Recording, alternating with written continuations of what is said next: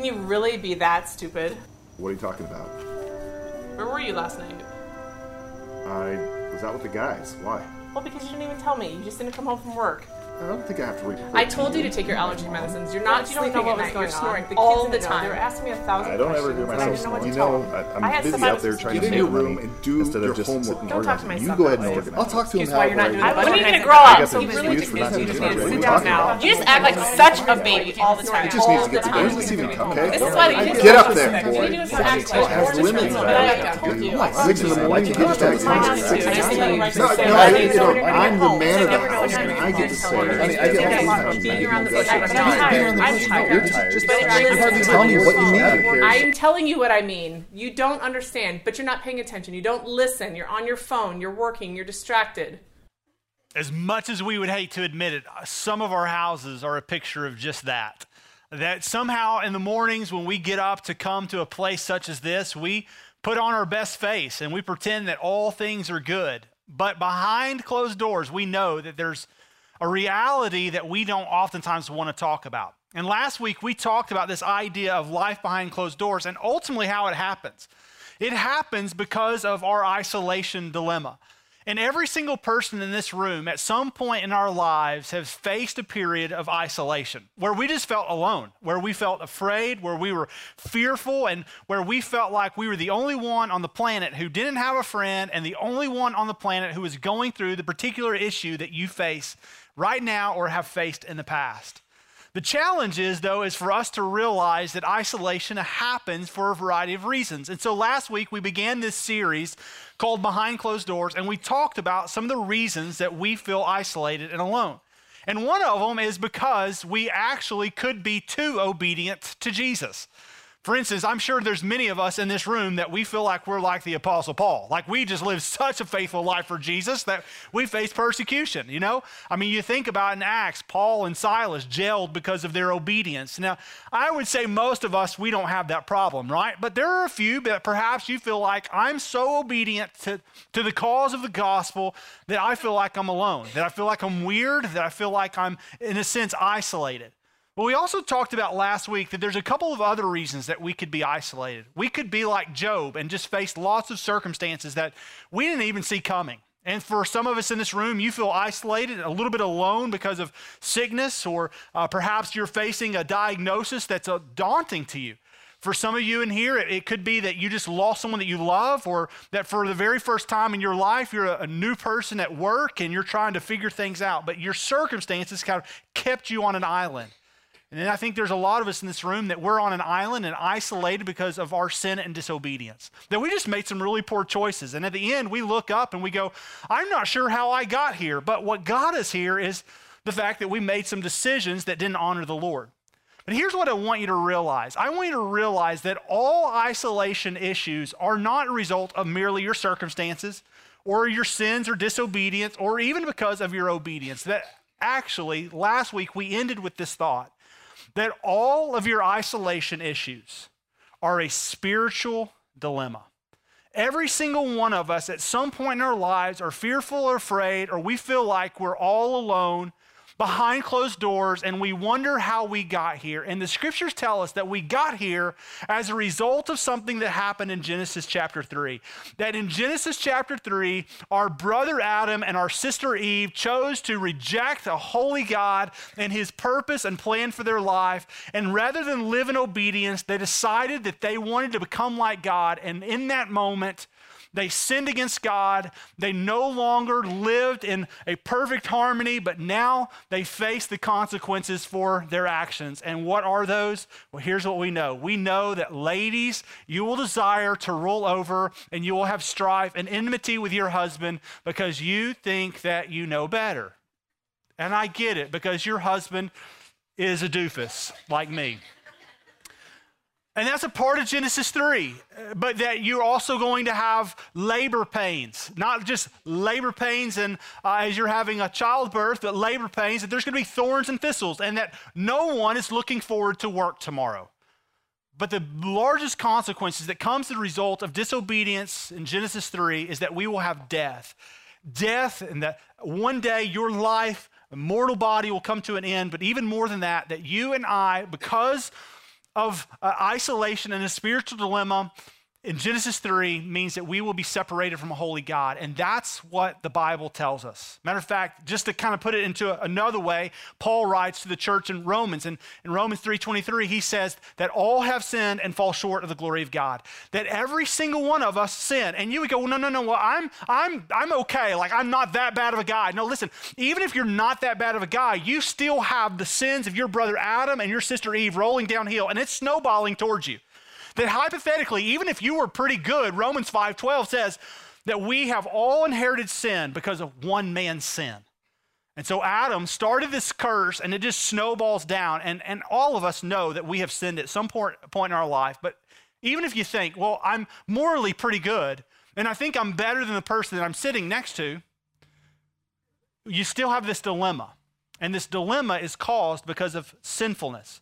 And here's what we realize. Because of our sinfulness and the sinfulness that happened in Genesis 3 is that we also have a penalty. And so Romans 6:23 says the wages of that sin is death. But the free gift of God is eternal life through Jesus Christ our Lord. And so what we realize is that the wage or the penalty, the payment of our sin problem, the isolation and spiritual dilemma at the very root cause of our heart ultimately has a just punishment. And that just punishment is separation from a holy God. That is what's due to us, except for that God in his sovereignty noticed that we had a spiritual dilemma, and he says, and I can solve it, and I can give a final payment and solution, and I'll give it as a free gift to those who would believe in me, confess with their mouths and believe in their hearts, Romans 10:9 and 10. And they could have salvation. They could have a new life. They could be set free from the captivity of isolation, from circumstances,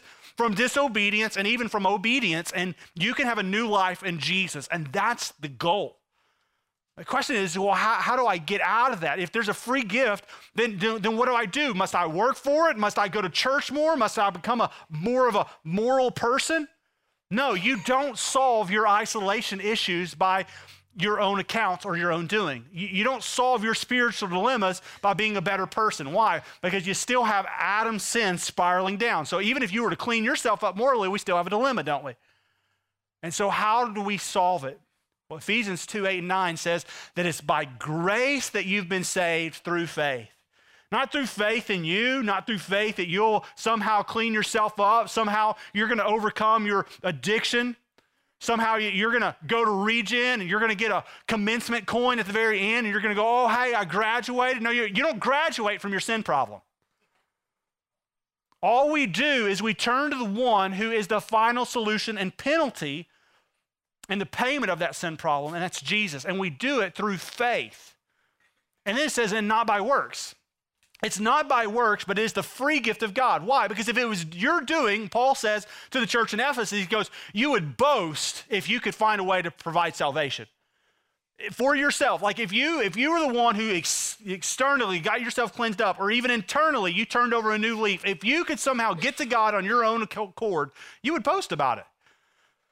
It's interesting that we boast about it already. We think that somehow we've done something to get to God. And what we see from the scriptures is clearly is that no, you have an isolation and a spiritual dilemma, and there is nothing that you have done to get to God. But God in his sovereignty said, I will see fit that God will reach down in your mess, and I can save you from your spiritual dilemma. And that, my friends, is what we're talking about today. And the reason we're talking about today is because in our relationships, we have been searching for a cure to our spiritual dilemma. And I'll tell you that most of us in this room did not search for Jesus as the cure. Matter of fact, at a very early age, we've been teaching ourselves to search for other things for the actual problem that has, in a sense, pierced or even cursed our hearts. And so we look for our solution from our isolation and sin problem in lots of different ways. And so for some of us at a very young age, we began looking for our solution in relationships. We began to look for just that perfect friend or that perfect soulmate, that perfect person that would complete us. And so we even have created that same dilemma in our culture now. I'll explain it in just a second. For some of us, we begin to look to numb the pain of our hearts, we look for what? Substances. For some of us, we look for a new hobby. We look for something to fill the void of what's actually happening in the deep crevices, the dark crevices of our heart. And we don't want anybody to realize that's what we're searching for. And sometimes I don't think we even are aware of why we're searching, but we are diligently finding something to keep us busy or to provoke our thoughts to something new, or even finally looking for that person that would just be that completer for us. And here's what's crazy, is that you're not only doing that as a 45-year-old woman or a 55-year-old man, but you're actually doing that to our 5-year-old kids now. For instance, I know recently somebody has said to my son Caleb, "Hey Caleb, who's your girlfriend?" And for me and Kelly, like, we cringe when we hear that. And the reason why is because there is no point on planet Earth for my 5-year-old to be completed by a girlfriend. Ever. Matter of fact, I think if we're really paying attention to the scriptures, I think Paul, he's candidly trying to make a point in 1 Corinthians 7. He's trying to say, hey, listen, if you'd like to marry, great, but you need to know that marriage will have problems. Why will marriage have problems? And here's why. It's because two isolated, lonely, fearful, and broken people cannot complete one another. If I were to take two vases right here, beautiful little vases, I wish we had it in the budget to do this. I so badly all week have been thinking about how I could bust these vases right in front of you, and it would be a glorious moment, right? But if I could just shatter these two vases. Now, let me ask you a question. All the pieces are there, but if I shatter two vases, would you say that it would be wise for me to make one really awesome vase out of two broken ones? And the answer is, it wouldn't happen. You don't take and make one really beautiful vase out of two broken ones.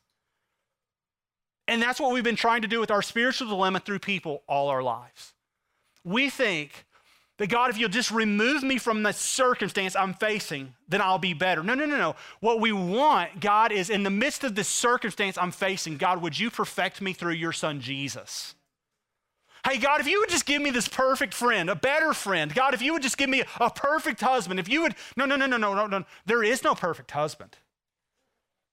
As I said at the end of a service last week, we talk about this isolation dilemma. I have a guy who comes up to me at the third service and he's just weeping and he goes, my marriage is crumbling and I wish that I was the man that she needed. I just put my hand on his shoulder and I said, you will never be the man that she needs. Ever. There is no husband that will complete your spiritual dilemma. There is no wife that will complete your spiritual dilemma. But here's the deal. We've been telling ourselves for so long that there may be that perfect person out there. And I'll tell you, there's not, except for the one who is perfect. And he is called what? The head of the church, the great shepherd. He is the master of the world, and he is the master of the broken soul. And his name is Jesus. But outside of that, here's what we've got. We've got lousy men and women to try to fill the void. And so let me ask you a question. Parents, think about it for just 1 second with me. Why would you be praying for your first grader to have an incredible wife one day when you realize that all an incredible wife is going to do is add to the chaos? I mean, honestly, shouldn't we be praying for our 4 or 5-year-old daughter that she would devote her life in singleness and celibacy to the Lord for all the days of her life, that she would walk in union with the soulmate who desires for the longing of her soul? That's what I want for my daughter. And so I've adjusted my prayer. I'm no longer, God, pray that you would just give my beautiful little daughter a husband that is worthy of her. There is no husband worthy of her. There is no man that will complete her other than Jesus. And so what I do, I go, God, would you just use her for your glory? And then Paul goes in 1 Corinthians 7, hey, if you choose to marry, it's not a sin. Like, it's not a problem. But you just need to know what you're getting into. Does that make sense? But here's the deal. We've got to adjust this picture. This picture is not, hey, I need a great man for my daughter. Now, I get it. There's a few of you in here, you're single, and you're like, okay, so you're telling me that you want me to be single all the days of my life? And then you just, already you're going, no. I'm not going to be that weird single cat lady. That's not going to be me. I am not going to be the woman closed up in her apartment and all I do is watch chick flicks and dream about some guy. No, that's not what I'm asking you to do. I'm asking you to consider a life of wholehearted devotion towards Jesus. And then, if God happens to bring someone into your path, then maybe you should consider it. But so I think we've flipped it. I think instead of pursuing Jesus, I think what we've done, at least what I did, is you find someone who seems to be compatible with you in most areas of your life, perhaps faith, perhaps family values, perhaps morality issues, perhaps political agendas, and you go, they seem to be a fit. And somehow, maybe we can just add God into this dilemma. And I think we're broken, and I think we've got it a bit twisted. So can I just give you maybe a solution to some of our challenges within our relationships, and in particular our dating relationships and marriage issues? And so if you were to ask me, hey, Brandon, would you marry me? I would say, absolutely, I'd consider it. We have a Merge ministry that is an incredible resource for you, and we're going to talk about who Jesus is and about what he desires for your relationship. And if you'd like for us to marry, I think you need to consider all these things. And here's a list of 4 to 5 things that if you align with, then we'd be happy as a leadership team to align with you. If we don't align with it, then listen, we love you and we care about you, but you're going AMA, and that is against medical advice. You ever have that hard head check himself out of the hospital because he's okay? And they're going, no, we don't advise you to do this. And you go, no, but I'm okay. We don't advise you to do this. This is an AMA message today. I'm just simply saying this. If you are here and you go, my marriage is crumbling, this is a message for you. Or if you're here and you go, I truly believe that I found my Prince Charming, this message is for you today. Because here's the deal. Ultimately, God desires for us to look like him and for him to complete us before we find someone else to do it, because there's no other human on planet that will complete you. I love the gospel because you're encouraged in John 2 to come and see Jesus. And here's what you need to know about Jesus. The more you come and see Jesus, the better it gets. But the more that you come and see me, the worse it gets.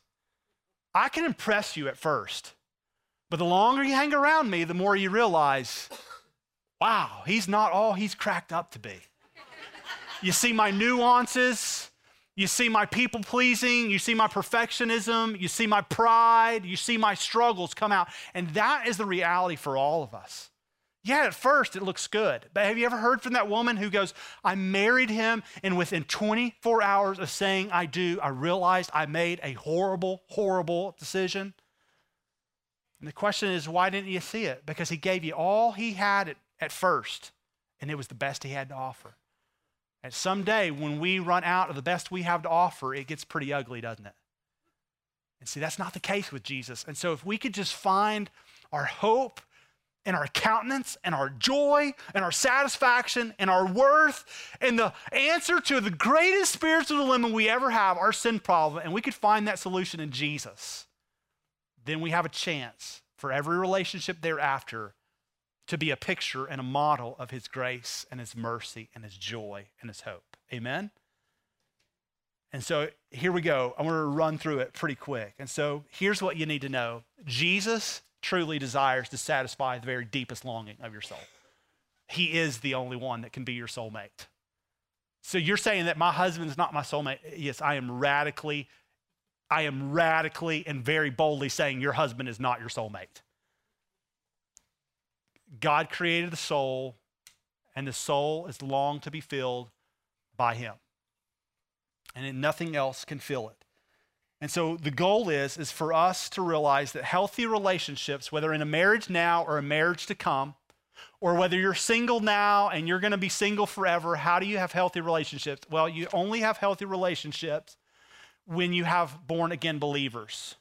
When you have two people pursuing Jesus together. That's the idea. And so you see in John chapter 3, you remember Jesus approaches Nicodemus, and he's talking to Nicodemus as he sneaks out at night to see Jesus. And he goes, Jesus, what must I do to be saved or to have eternal life? Jesus goes, you must be born again. And then Nicodemus goes, well, I don't really understand what you're talking about. Nicodemus is like, I'm a little too old to go back into my mother's womb. So you want me to go back into my mother's womb?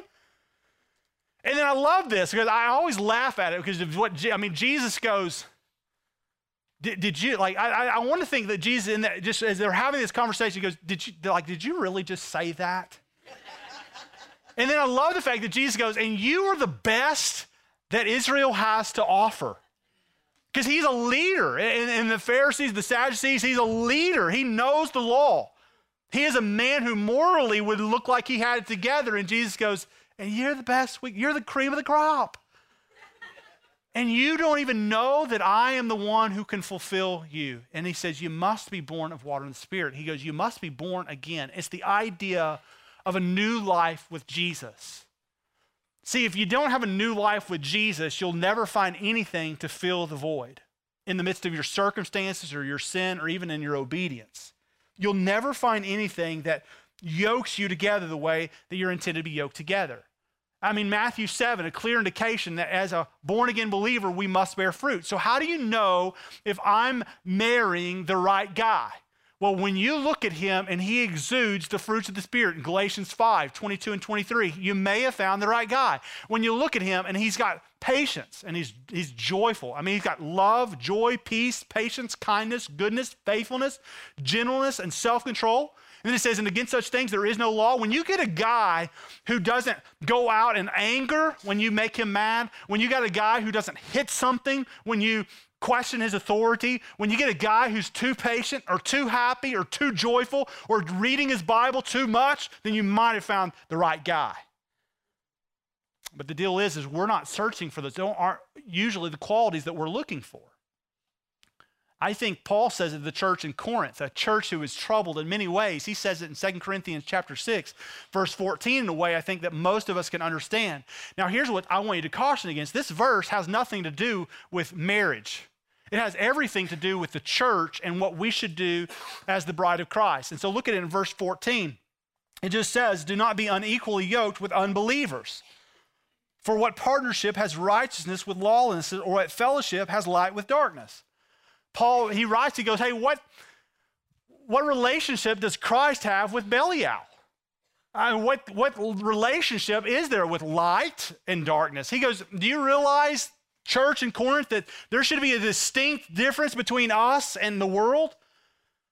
And that's the idea. See, the idea is this, is that in the church, there's a standard for the people of God.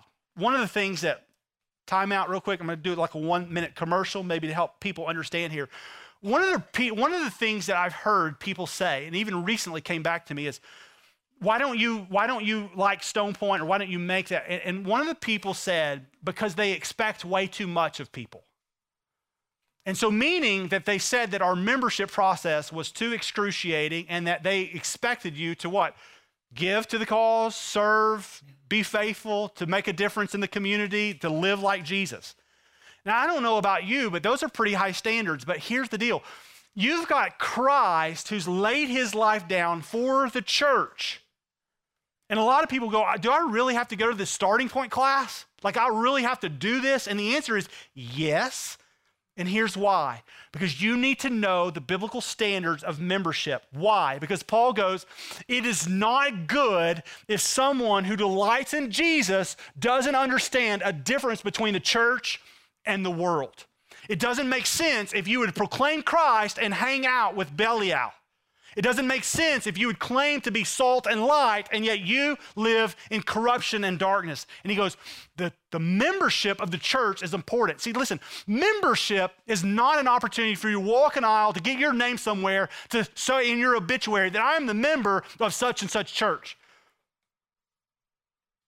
What joy is there in that? Membership is an opportunity for you to be in the body of Christ, living out your gifts through spiritual sacrifice, making a difference in a world where there is darkness, where you would exude the hope and the life and the light and the body and the reflection of Jesus. That's the goal. And so you go, well, why do you caution it so much? Listen, I caution it so much is because this church is not my church. This is God's church. And this is God's picture to this community and to this county, that there is a church where membership in the body of Christ really does matter. It really matters. Now, what's interesting is that there's a huge distinction and a real huge compatibility between God and his church and God and marriage and relationships. In a lot of ways, they're very synonymous. And so here's what it's saying. He goes, you shouldn't yoke yourself to unbelievers. So I think while that really is meaning more about the church, I think you could apply it to relationships, in which you've heard probably many times your dad say, well, baby, you shouldn't be yoked to an unbeliever. That's true, like church-wise, but it's also true just in relationships. And one of the greatest covenant pictures of the display of the gospel in a marriage, it's probably wise as a lady to not yoke yourself with an unbelieving husband that's bitter and controlling and manipulative and angry. Right? That's pretty good advice. And I'm just so thankful that God's word gives us that. And so it's the same. As a husband, you probably shouldn't yoke yourself to an unbelieving wife who is mixed up in harlotry and unfaithful and does not radiate the pureness and the reflection of a pure Christ. That's probably wise, isn't it? And so that's the idea. Yoke yourself together. And then as you yoke yourself together with someone who knows Jesus, then guess what? You become image bearers of Jesus. You reflect, and you're a radiant picture of the very relationship that you have with the one who completes your soul. Amen? And so as you begin to walk in completion, then it brings us to this great chapter in Ephesians chapter 5. And as you look at Ephesians chapter 5, you can see this beautiful picture between a husband and his wife. And so I'm going to read it to you, and then I'm just going to kind of lay this out to you in a very quick way. But in Ephesians 5:22, it says, wives, submit to your own husbands as to the Lord. Well, ladies, you'll never respect your husband if you don't respect Christ first, ever. 23, for the husband is the head of the wife, even as Christ is the head of the church, his body, and is himself its Savior. Now, as the church submits to Christ, so also wives should submit in everything to their husbands. Husbands, love your wives. Men, underline that. As Christ loved the church, and he gave himself up for her, that he might sanctify her, having cleansed her by the washing of the water with the word, so that he might present the church to himself in splendor, without spot or wrinkle or any such thing, that she might be holy and without blemish. In the same way, husbands should love their wives as their own bodies. He who loves his wife loves himself. For no one has ever hated his own flesh, but nourishes and cherishes it just as Christ does the church, because we are all members of his body. Therefore, a man shall leave his father and and mother, and hold fast to his wife, and the two shall become one flesh. Now, this mystery is profound. And he goes, and I'm not saying that it refers, and I'm saying that it refers to Christ and the church. So he goes, I'm not talking about marriage now. He goes, I'm talking about Christ and the church. However, let each one of you love his wife as himself, and let a wife see that she respects her husband. And so you would go, well, I'm pretty sure that my husband's a believer. I feel like he's a believer, or I feel like my wife is a believer. So here's the deal. If you go, okay, I feel like that we're pursuing marriage, or we're trying to fix the brokenness in our marriage, the question is are we two believers? That's a great place to start. And if you go, yeah, I think that he's a believer, the question is, have you ever asked him? Have you ever asked him to share his faith? Has he ever shared just a 3-minute synopsis of his testimony about when he came to faith in Christ, when God made him alive in him? That's a good place to start. Then you go, okay, we're two people yoked together. We're image bearers. Then here's the question. And husbands, here's the great question for you. And ladies, here you go. I'm going to put it for you up on the tee. At the very end of the day, here's a great husband question. He can look at you in the eye and say, hey, babe, tell me, was I too much like Jesus today? Now listen, husbands, that is the model. Your model is not to be a really good guy. It's not the model. Your husbandry duties are not to be a model or a spitting image of her dad. The goal is not to be like your dad. The goal is to be a demonstration and an imitation of Jesus. And at the end of every day, I could ask my wife, did I give you an adequate picture of Jesus today? That's the goal. No other goal. Hey, did I give you all that you needed today? Nope, not the goal. Hey, did I treat you well today? No, not the goal. Hey, wasn't it a joy today that I didn't hit you today? Not the goal. The goal is, Was I enough like Jesus today? And so what does Jesus do for the church? Well, according to Ephesians chapter 5, these are some of the things that he does in other parts of the scripture. One is that he loves his bride. He gives love. What's interesting is he gives love. He deserves respect. I mean, Jesus even said it himself. He says, I didn't come to be served, but I came to serve, to give my life as a ransom for many. See, Jesus came as the bondservant of God, saying, I will lay my life down for my friends. I am willing to be the ultimate sacrifice and servant. Jesus is the guy who washed his disciples' feet. He is the guy who leads out in service. He's the guy who leads out in the home. See, ironically, we live in a culture where we have watered things down. Like, for instance, when I remember being the little Christian boy, okay? Here's my standard for marriage. God, would you please not return until I get to have sex? Good Christian boy. That was the goal. Hey, Lord, please just let me have that. Now, you tell me, was it a picture of Jesus in any way? No. It was actually selfish and conniving and self-seeking. It's the very thing that James 4 says fights and quarrels among us begin because of our selfish desires. See, that's the Christian boy. God just, hey, don't return before I get to enjoy this moment of satisfaction. I mean, think about you, the daughter of a man who is never present in your life. You're looking for a man to fulfill you. You're looking for a man to complete you. He'll never do it. Think about the man in here who you never had a mother. You're looking for a woman who will give you motherly qualities, and she'll never, ever fulfill everything you long for. And so, guys, you are to be the picture of modeling servanthood. You are to, give love, and you should deserve respect. You're to lead in service and devotion, Ephesians 5, 26 through 28. You are to provide for your home, 1 Timothy 5. Now, here's what's interesting. Providing for your home does not mean at the expense of not providing the bread of life. See, most of us are focused on putting bread on the table, and we neglect the weightier matters like the bread of life. So your family doesn't just need your devotion and your servanthood. They need you to be a gospel imitation and daily give them the word of life. They need you to be a picture and the hope of Jesus. And then you are to honor and cherish your bride as you do your own body. The question is, men, are you being a great picture of Jesus? Are you too loving? Are you too patient? Do you provide too well? Hey, you study your Bible too much and she gets agitated because you're just in the word too much? See, no one is ever going to have an agitated wife because you're too much like Jesus.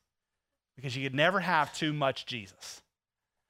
Now, wives, the question is if he's to be a picture of Christ, the great question for you at the end of the day is to say, hey, babe, was I a good enough picture of Christ's church?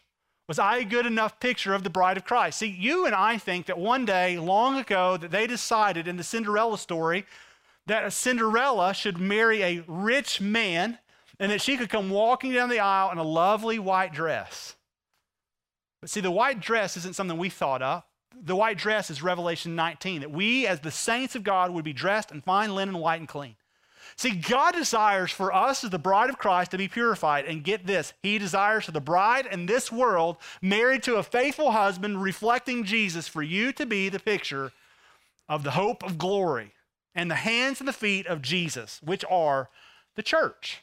You're a picture of the radiant bride of the church. So your role matters. And it means that you give respect to your husband because you respect God. And at the same time, you get love in return. That's the goal.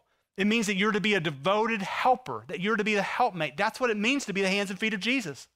Listen, do you know why membership really does matter here? Because listen, people don't get served with the good news of the gospel unless us here at the church make that happen. Unless we live pure, devoted, and blameless lives of the church of God, nobody knows that God should be proclaimed in all the earth. That's why it's not about just coming and sitting and soaking and going, hey, that was a really good message today. The goal is that we would be equipped. The goal is that we would gather to encourage one another's hearts as we see the day of Christ approach in Hebrews chapter 10, 25. That's the goal. The goal is that we would see who he is. And then As ladies, you should nurture your family. You should nurture the home, Colossians 3:8-9, 1 Peter 3:7, and you should live in pure devotion to your husband and to God. You should desire that you would be a faithful bride. Capiche? Comprende? Yes, see?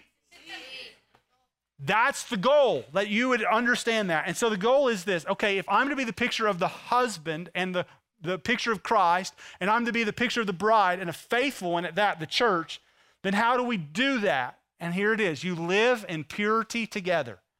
You live in purity together. Like you live in a pure fellowship together. So if you're dating, the goal should be to live in purity right now. If you're in marriage, you should still live in purity together. And so that's the goal. The goal is to live in pure devotion. And so what does that look like? Well, 1 Thessalonians 5:19-24 is a great picture of that. I encourage you to write it down and read it later. But in 1 Thessalonians 5, it just tells us to avoid all the appearance of evil. If you're going to be a faithful picture of the bride, it's probably not best that you stay at each other's house before you get married. You go, well, we sleep in different bedrooms. Well, to avoid all appearance of evil means that we wouldn't do anything that would what? Reflect anything different than the goodness of God as a faithful man and as a woman who's going to be a faithful bride. It's to live in purity and devotion to one another. It's Philippians 2:15, to shine like stars in the universe. It's Matthew chapter 5, to be the salt and the light, that we're a city on the hill that people can see. That's the goal of our church. But even more than that is the goal of your marriage. Your marriage is to be a faithful example. As you live in purity together, then you should also live in devotion to Jesus. Live in devotion to Jesus, a full-out devotion to Jesus. And so it's, as Paul says in 1 Corinthians 11, chapter 1, imitate me as I imitate Christ. Is that what's said about you? I mean, think about your marriage just real quick. Like when people see you, do they go, wow, I really love the way that he models Jesus. Wow, she is such an incredible and faithful bride. She gives him such respect. She's so kind. She's such a helper to him. She's not always trying to usurp his authority. She's not always nagging. She's not always saying malicious things, but she really desires just to come alongside and to help him. And he serves her, and he keeps serving. And he's just so faithful, and he's so loving, and he's so patient, and he's so kind. He's such a representation of Jesus. Is that what people say about you? Because as we live in complete devotion to Christ, we realize that people ought to imitate us as a reflection of Jesus. And then we realize that our devotion to Christ supersedes the devotion of anything else in the world, including that of our spouse. Like our greatest devotion is to please God today. And I'll tell you, the greatest way that you please God today is to live in a faithful and pure life, whether you're single, whether you're dating and plan to marry, or whether you're married. So let me just kind of end with this. I really believe that one of the greatest reflections of the gospel today is with how well your marriage is in our culture. I really believe that. I really believe that one of the foundational elements for people to see the goodness of God is how you are so faithful in your dating relationship.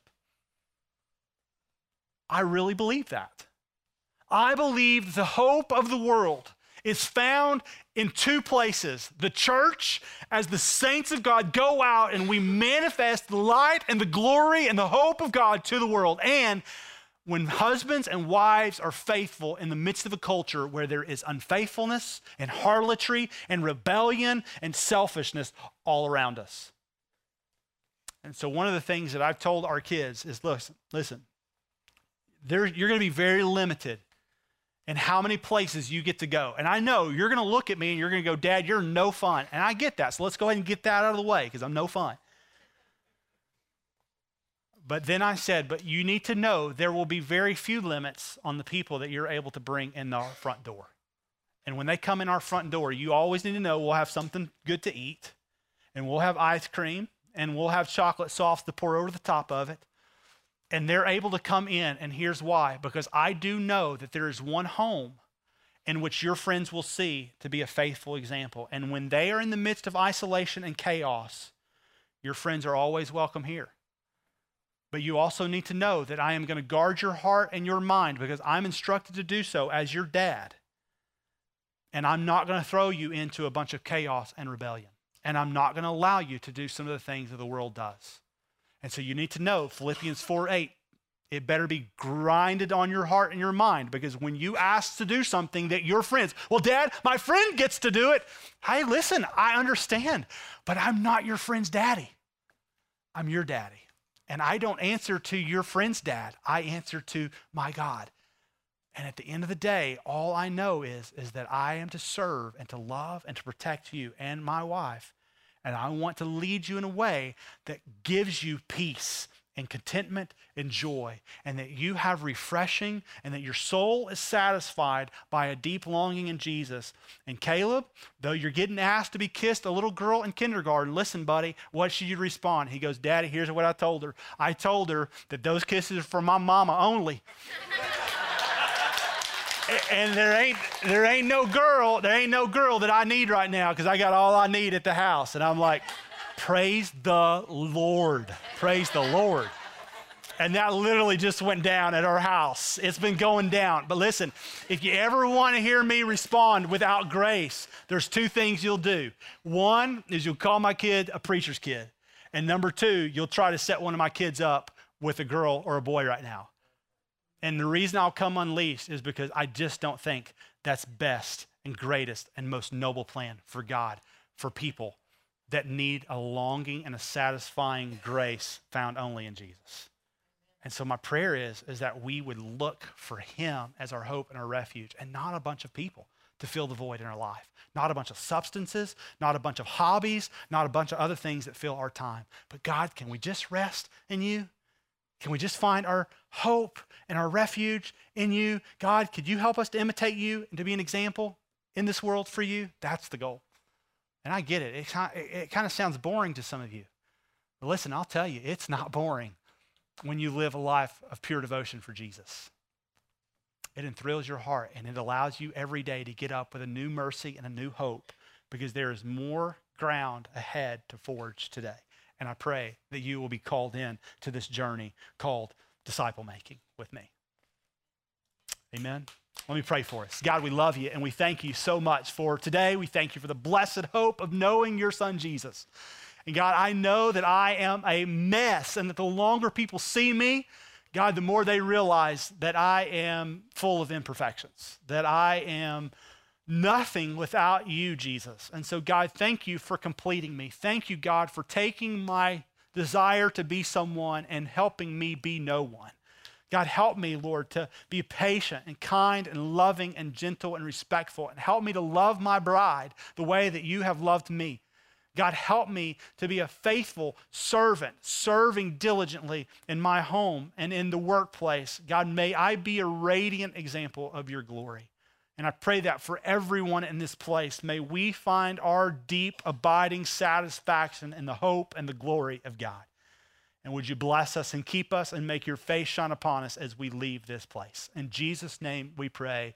And everybody said, amen.